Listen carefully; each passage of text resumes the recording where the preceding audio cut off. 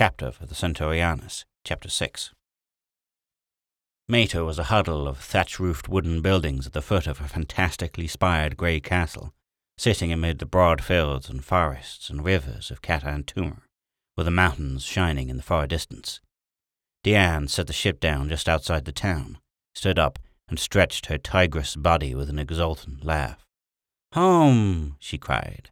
"Gravity!" "Oh, yeah." Ray tried to lift his feet. It went slowly, with some strain, half again the pull of earth. Irushkadan groaned and wheezed his painful way to a chair and collapsed all over it. "Let's go!" Diane snatched up her sword, set the helmet rakishly on her bronze curls, and opened the airlock. When Ray hesitated, she reached and yanked him out. The air was cool and windy, pungent with a million scents of earth and growing things, tall clouds sailing over high blue heaven. And even the engineer was grateful for it, after the stuffiness of the boat. He looked around him.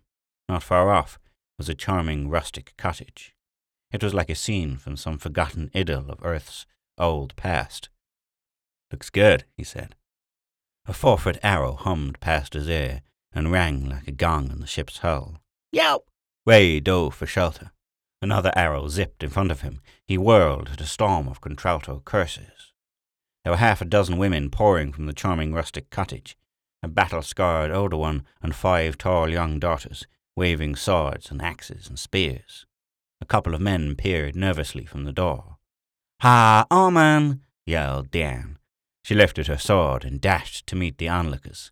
The oldest woman caught the Amazon's blow on a raised shield, and her axe clanged off Diane's helmet. Diane staggered, shook her head, and struck out afresh. The others closed in, yelling and jabbing. Diane's sword met the nearest axe halfway and broke across. She stooped, picked the woman off her feet, and whirled her over her head. With a shout, she threw the old she-warrior into 2 of her nearest daughters, and the trio went down in a roar of metal. Centaurian hospitality, thought Ray. A backhanded blow sent him reeling. He looked up to see a yellow-haired girl looming over him. Before he could do more than mutter, she had slugged him again and thrown him over one brawny shoulder. Hoofs clattered down the narrow dirt road. A squad of armored women riding animals reminiscent of Percherons, but horned and red of hide, were charging from the town. They swept into the fight, wielding clubbed lances with fine impartiality, and it broke up in a sullen wave of red-splashed femininity. Nobody, Ray saw from his upside-down position, had been killed, but there were plenty of slashes, and the intent had certainly been there. The harsh, barking language of Catan Tumor rose on either side. Finally, an understanding seemed to be reached. One of the riders pointed a mailed hand at Ray's captor and snapped an order. The girl protested, was overruled, and tossed impetuously to the ground. He recovered consciousness in a minute or 2. Diane picked him up tenderly. "Poor Ray," she murmured. "We played too rough for you here, huh?" "What was it all about?" he mumbled. "Oh, these people were mad because we landed in their field, but the Queen's riders stopped the fight in time. It is only lawful to kill people on the regular dwelling grounds inside the city limits. We must have law and order, you know." "I see," said Ray faintly. It was a large and turbulent crowd which gathered at sunset to hear Diane speak. She and her companions were on a raised stand in the market square, together with the scarred, arrogant queen and her troop of pikewomen and cavalry.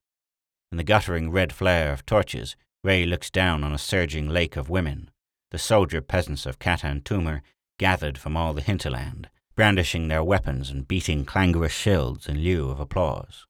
Here and there, public entertainers circulated, thinly clad men with flowers twined into their hair and beards, strumming harps and watching with great liquid eyes. Ray was still not quite sure what the girl's plan was, and by now didn't much care. A combination of the dragging Varanian gravity and the potent Varanian wine made him so sleepy that he could barely focus on the milling crowd. Irushkadan slept the sleep of the just, snoring hideously. Diane ended her harangue, and the racket of metal and voices shook the surrounding walls. After that, there were long-winded arguments which sometimes degenerated into fistfights, until Ray himself dropped off to sleep. He was shaken awake by Diane and looked blearily around him. Dawn was streaking the horizon with cold, colourless light, and the mob was slowly and noisily dispersing. He groaned as he stretched his stiffened body and tried to brush the dew off his clothes. "A natural life, huh?" he said miserably and sneezed. "It has been decided," cried the girl. She was still as fresh as the morning, her cheeks were flushed and her eyes ablaze. "They agreed at last, and now the Varvord goes over the land and envoys are bound for Almaro and Kurin to get allies. How soon can we leave, Ray?" "Leave?" he asked stupidly. "Leave for where?" "Why, for Jupiter, of course." "Huh?" "You're tired, my little bird. Come with me, and we shall rest in the castle." Ray groaned again. How do you equip an army of barbarians, still in the early Iron Age, to cross 4 1/3 light years of space? A preliminary question, perhaps, is, do you want to? Ray emphatically didn't, but he had very little choice in the matter. He was soon given forcibly to understand that men kept their place and did as they were commanded. He went to Arushkadan and poured out his sorrows. The Martian, after an abortive attempt to steal the spaceship and sneak home, had been given a room in one of the castle towers and was covering large sheets of local parchment with equations. This place, thought Ray, has octopuses in the belfry. "They want to go to Jupiter and fight the Jovians," he said. "What of it?" asked Arushkadan, lighting his pipe. He had found that dried bark could be smoked. "They may even succeed. Primitives have often overcome more advanced and better armed hosts. Read the history of Earth sometime." "But they'll take us along." "Oh, that is different." The Martian riffled through his papers. "Let me see. I think equations 549 through 627 indicate yes, here we are. It is possible to project the same time of driving beams we use in the faster-than-light engine so as to impart a desired velocity vector to external objects, toward or away from you. Oh, look here, differentiation of this equation shows it would be equally simple to break intranuclear bonds by throwing only a certain type of particle into the shooter condition. The atom would then feed on its own energy." Ray looked at him in awe. "You," he whispered, "have just invented the tractor beam, the pressor beam, the disintegrator, and the all-purpose, all-fuel atomic motor." "I have? Is there money in them?" Ray went to work. The 3 expeditions from Sol had left a good deal of assorted supplies and equipment behind for the use of later arrivals. Most of this had been stored in a local temple, and sacrifices were made yearly to the digital computer. It took an involved theological argument to obtain the stuff. The point that Orman had been rescued was conceded to be a good one, but it wasn't till the High Priestess suddenly disappeared that the material was forthcoming. The Ballantine Arushkadan circuits were simple things, once you knew how to make them. With the help of a few tolerably skilled smiths, Ray hammered out enough of the new type atomic generators to lift the fleet off Varan and across to Sol. He built the drive circuits carefully, designing them to burn out after landing again on Varan. The prospect of the Amazon planet's people flitting whither they pleased in the galaxy was not one any sane man could cheerfully contemplate. The spaceships were mere hulks of varnished and greased hardwood, equipped with airlocks and slapped together by the carpenters of Mater in a few weeks. The crossing would be made so rapidly that heating in air plants wouldn't be needed. Once the hay-wide star drives were installed, a pilot sketchily trained for each vessel, and every hull crammed with a couple of 100 yelling warriors, the fleet was ready to go. They poured in, 10 times as many as the 30 ships could hold, riding and hiking from the farthest of the continent's little kingdoms, to be in on the most glorious piracy of their dreams. Only Deanne cared much about Orman, who was after all merely her personal Joss, and only Ray gave a good damn about the menace of Jupiter. The rest came to fight and steal and see new countries. They were especially eager to kidnap husbands. The polyandrous system of Varan worked undue hardships on many women, and Deanne shrewdly gave preference to the unmarried in choosing her followers. As to the practicability of the whole insane idea, Ray didn't dare think about it. 3 hectic months after his arrival at Centauri, the barbarian fleet left for Sol. Jupiter swam enormously in the forward ports, diademed with the bitter glory of open space, growing and growing as the ship rushed closer. Ray pushed his way through the restless crowd of armed women that jammed the boat. "Deanne," he pleaded, "couldn't I at least call up Earth and find out what's happened?" "Why, I suppose so," she said, not taking her eyes off the swelling giant before them. "But be quick, please." The human fiddled with the telescreen. 3 months ago, the notion of calling over nearly 500 million miles with that undersized thing would have been merely ridiculous. but that was another byproduct of Arushkadan's theory. You used an electron wave with unlimited velocity as a carrier beam for your radio photons. It induced a similar effect in the other transmitter. No distance diminution, no time lag. Anyway, not within the limits of anything so small as the solar system. Ray got the standard wavelength of the UN Public Relations Office, the only one which he could call freely without going through a lot of red tape. A blurred face looked out at him. He hadn't refined his circuits to the point of eliminating distortion, and the UN official resembled something seen through 10 feet of rippled water. At least his image did, but the voice was clear enough. Who is this, please? Ray Ballantyne, returning from Alpha Centauri on the first faster-than-light spaceship, calling from the vicinity of Jupiter. This is no time for joking. Who the devil are you, and what do you want? Please report. I want to give the UN patrol the secret of faster-than-light travel. Stand by to record. Hey! Screamed Arushkadan. I never said I'd give... Diane put her foot on his head and pushed him against the floor. Oh, well, he said. Through the incredible generosity of myself, then the secret is made available. Ready to record? Asked Ray tightly. I said your humour is in very bad taste, said the official, and switched off with an ugly scowl. Ray blinked weakly at the set for a while. Then he tuned in on Earth broadcasts until he caught a news program. Jupiter had declared war a month ago, defeated the UN Navy in a running battle off Mars, seized bases on Luna, and was threatening atomic bombardment of Earth unless terms were met. Oh gosh, said Ray. Such an invasion could only be launched on a shoestring, said Arushkadan. The UN still has bases closer to home. It can cut Jovian supply lines. And meanwhile, poor old Earth is reduced to radioactive rubbish, said Ray gloomily. And those grunt brains in charge won't believe I've got the decisive weapon to save them. Would you believe such a claim? No, but this is different, damn it. Ganymede dead ahead, shouted Diane. Stand by for action. Get ready to make a landing. Chapter 7. The flagship spaceboat slanted into the moon's atmosphere with a whoop and a holler, blazed across the ragged surface, and lowered outside the great dome of Ganymede City. The clumsy hulks behind her wallowed after at a more leisurely pace. Lacking spacesuits, the Amazons were faced with a certain problem of entry. Diane hovered over the spaceport and opened her disintegrators full blast. The port disappeared in a sudden tornado of boiling rock and leaping blue fires. When she had sunk a 50-foot pit, she went down into it, hung before the side of it facing the city, and narrowed the disc beam to a drill. In moments she had cut a tunnel through to the lower levels of the city. Air began streaming out, ghost white with freezing water vapor, but it would take quite a few minutes for the pressure within to fall dangerously low.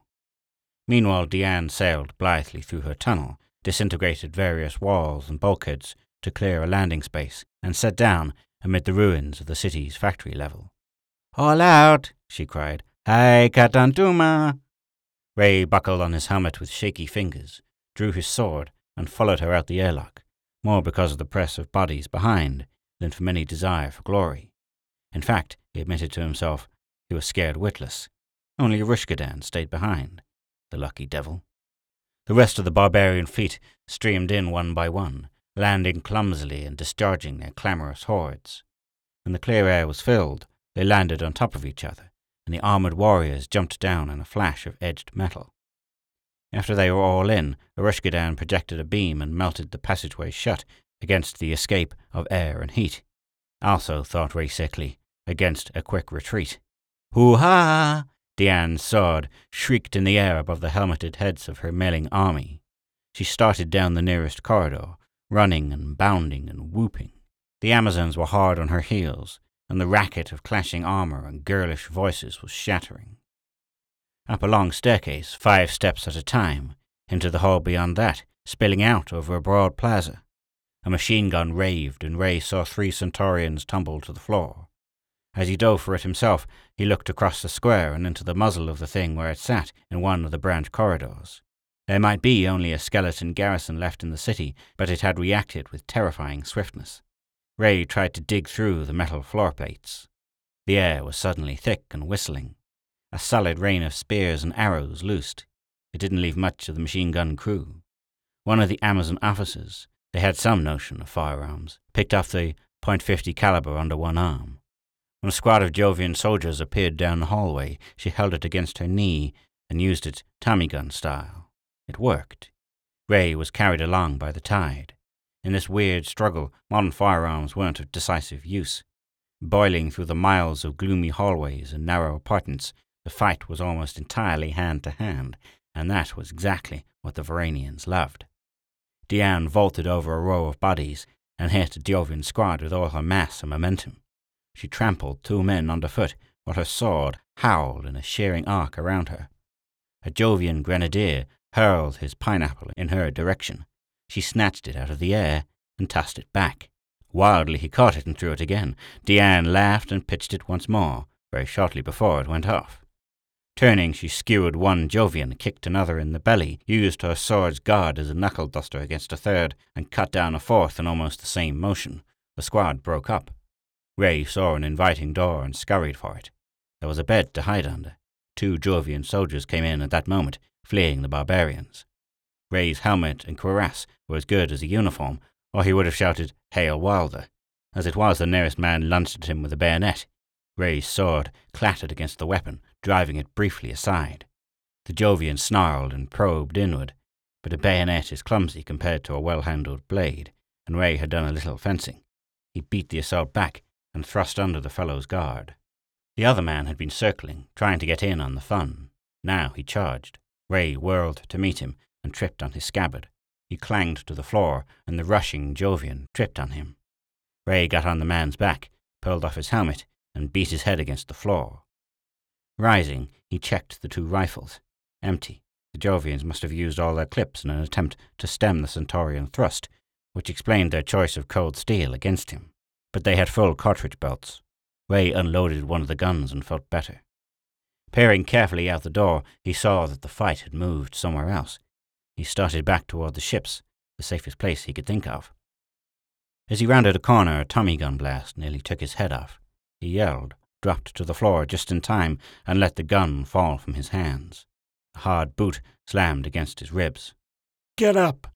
He lurched to his feet and stared into the faces of a Jovian detachment, the black-clad elite guard of the dictator himself. Martin Walder the Great huddled in their midst. Colonel Warshevsky Feldkamp was at their head, in charge of Jupiter's home defense, Ray thought wildly, and tried to stretch his arms higher. "Ballantine!" The Jovian officer glared at him for a long moment. "So you are responsible." "I had nothing to do with it, so help me, I didn't," protested Ray between the clattering of his teeth. "You brought these savages in, you and your damned faster-than-light engine. If it weren't for your hostage value, I'd shoot you now. As it is, I'll wait till later. March!" They went carefully down the glutted Hall Street. The Centaurians had been picking up souvenirs from every shop and apartment they passed. "Don't think this will accomplish anything," said Wilder pompously. "You may have driven us from our capital, but we've already called for help from the other cities, from the whole Jovian system. The fleet is on its way." So the Amazons had taken Ganymede City, and now they'd be too busy looting to think about counterattacks from outside. Ray groaned. "We have to get out of here, sir," said Warshevsky Feldkamp. "We don't want you to be caught in the fighting." No, that would never do," said Wilder quickly. "There is a military airlock this way, with spacesuits. We can get out on the surface." "I will strike a new medal," chattered the dictator. "Defense of the Homeland Medal. And afterward we will take those ships." Warshevsky Feldkamp's hard face lit with a terrible glee. "And then the stores are ours." "Hooah!" The shout rang down the hallway. Ray saw a Centaurian band staggering under armloads of assorted plunder emerge from a side passage. The Jovians brought their rifles up. Something like an atomic bomb hit the group from the rear. Diane's war cry shrieked above the sudden din. She hadn't been altogether a fool. Ray was shoved back against the wall by the sudden whirlpool of struggling bodies. He ducked as a Varanian sword whistled overhead. Diane was wading in among the Jovians, kicking, striking, hewing like a maniac. She split one enemy apart, pitched another into a third, turned around and chopped loose. Her warriors got to work at her side. A panting Jovian backed up close to Ray, lifting his rifle anew to shoot down the bronze-haired girl. The Earthman thoughtfully removed the soldier's pistol from its holster and shot him. "My little hero!" cried Diane happily. "I love you so much." She beat down another man's gun and broke his head. The fight ended. Most of the Jovians had simply been knocked galley west, and submitted in a stunned way to being bound and hoisted to Varanian's shoulders. Ray had a glimpse of Martin Wilder the Great, and Colonel Reshevsky Feldkamp being dragged off by a squat and muscular Amazon with a silly smirk on her sword-scarred face. They were destined for her harem, and he couldn't think of two people he'd rather have it happen to. Only there were those Jovian ships. Ray had no way just then of knowing that Erishkidan had prudently taken the spaceboat outside again and was using its long-range beams to disintegrate the fleet as it came down. He hummed an old Martian work song to himself as he did. There are times when even a philosopher must take measures. Official banquets are notoriously dull affairs, and the present celebration was no different.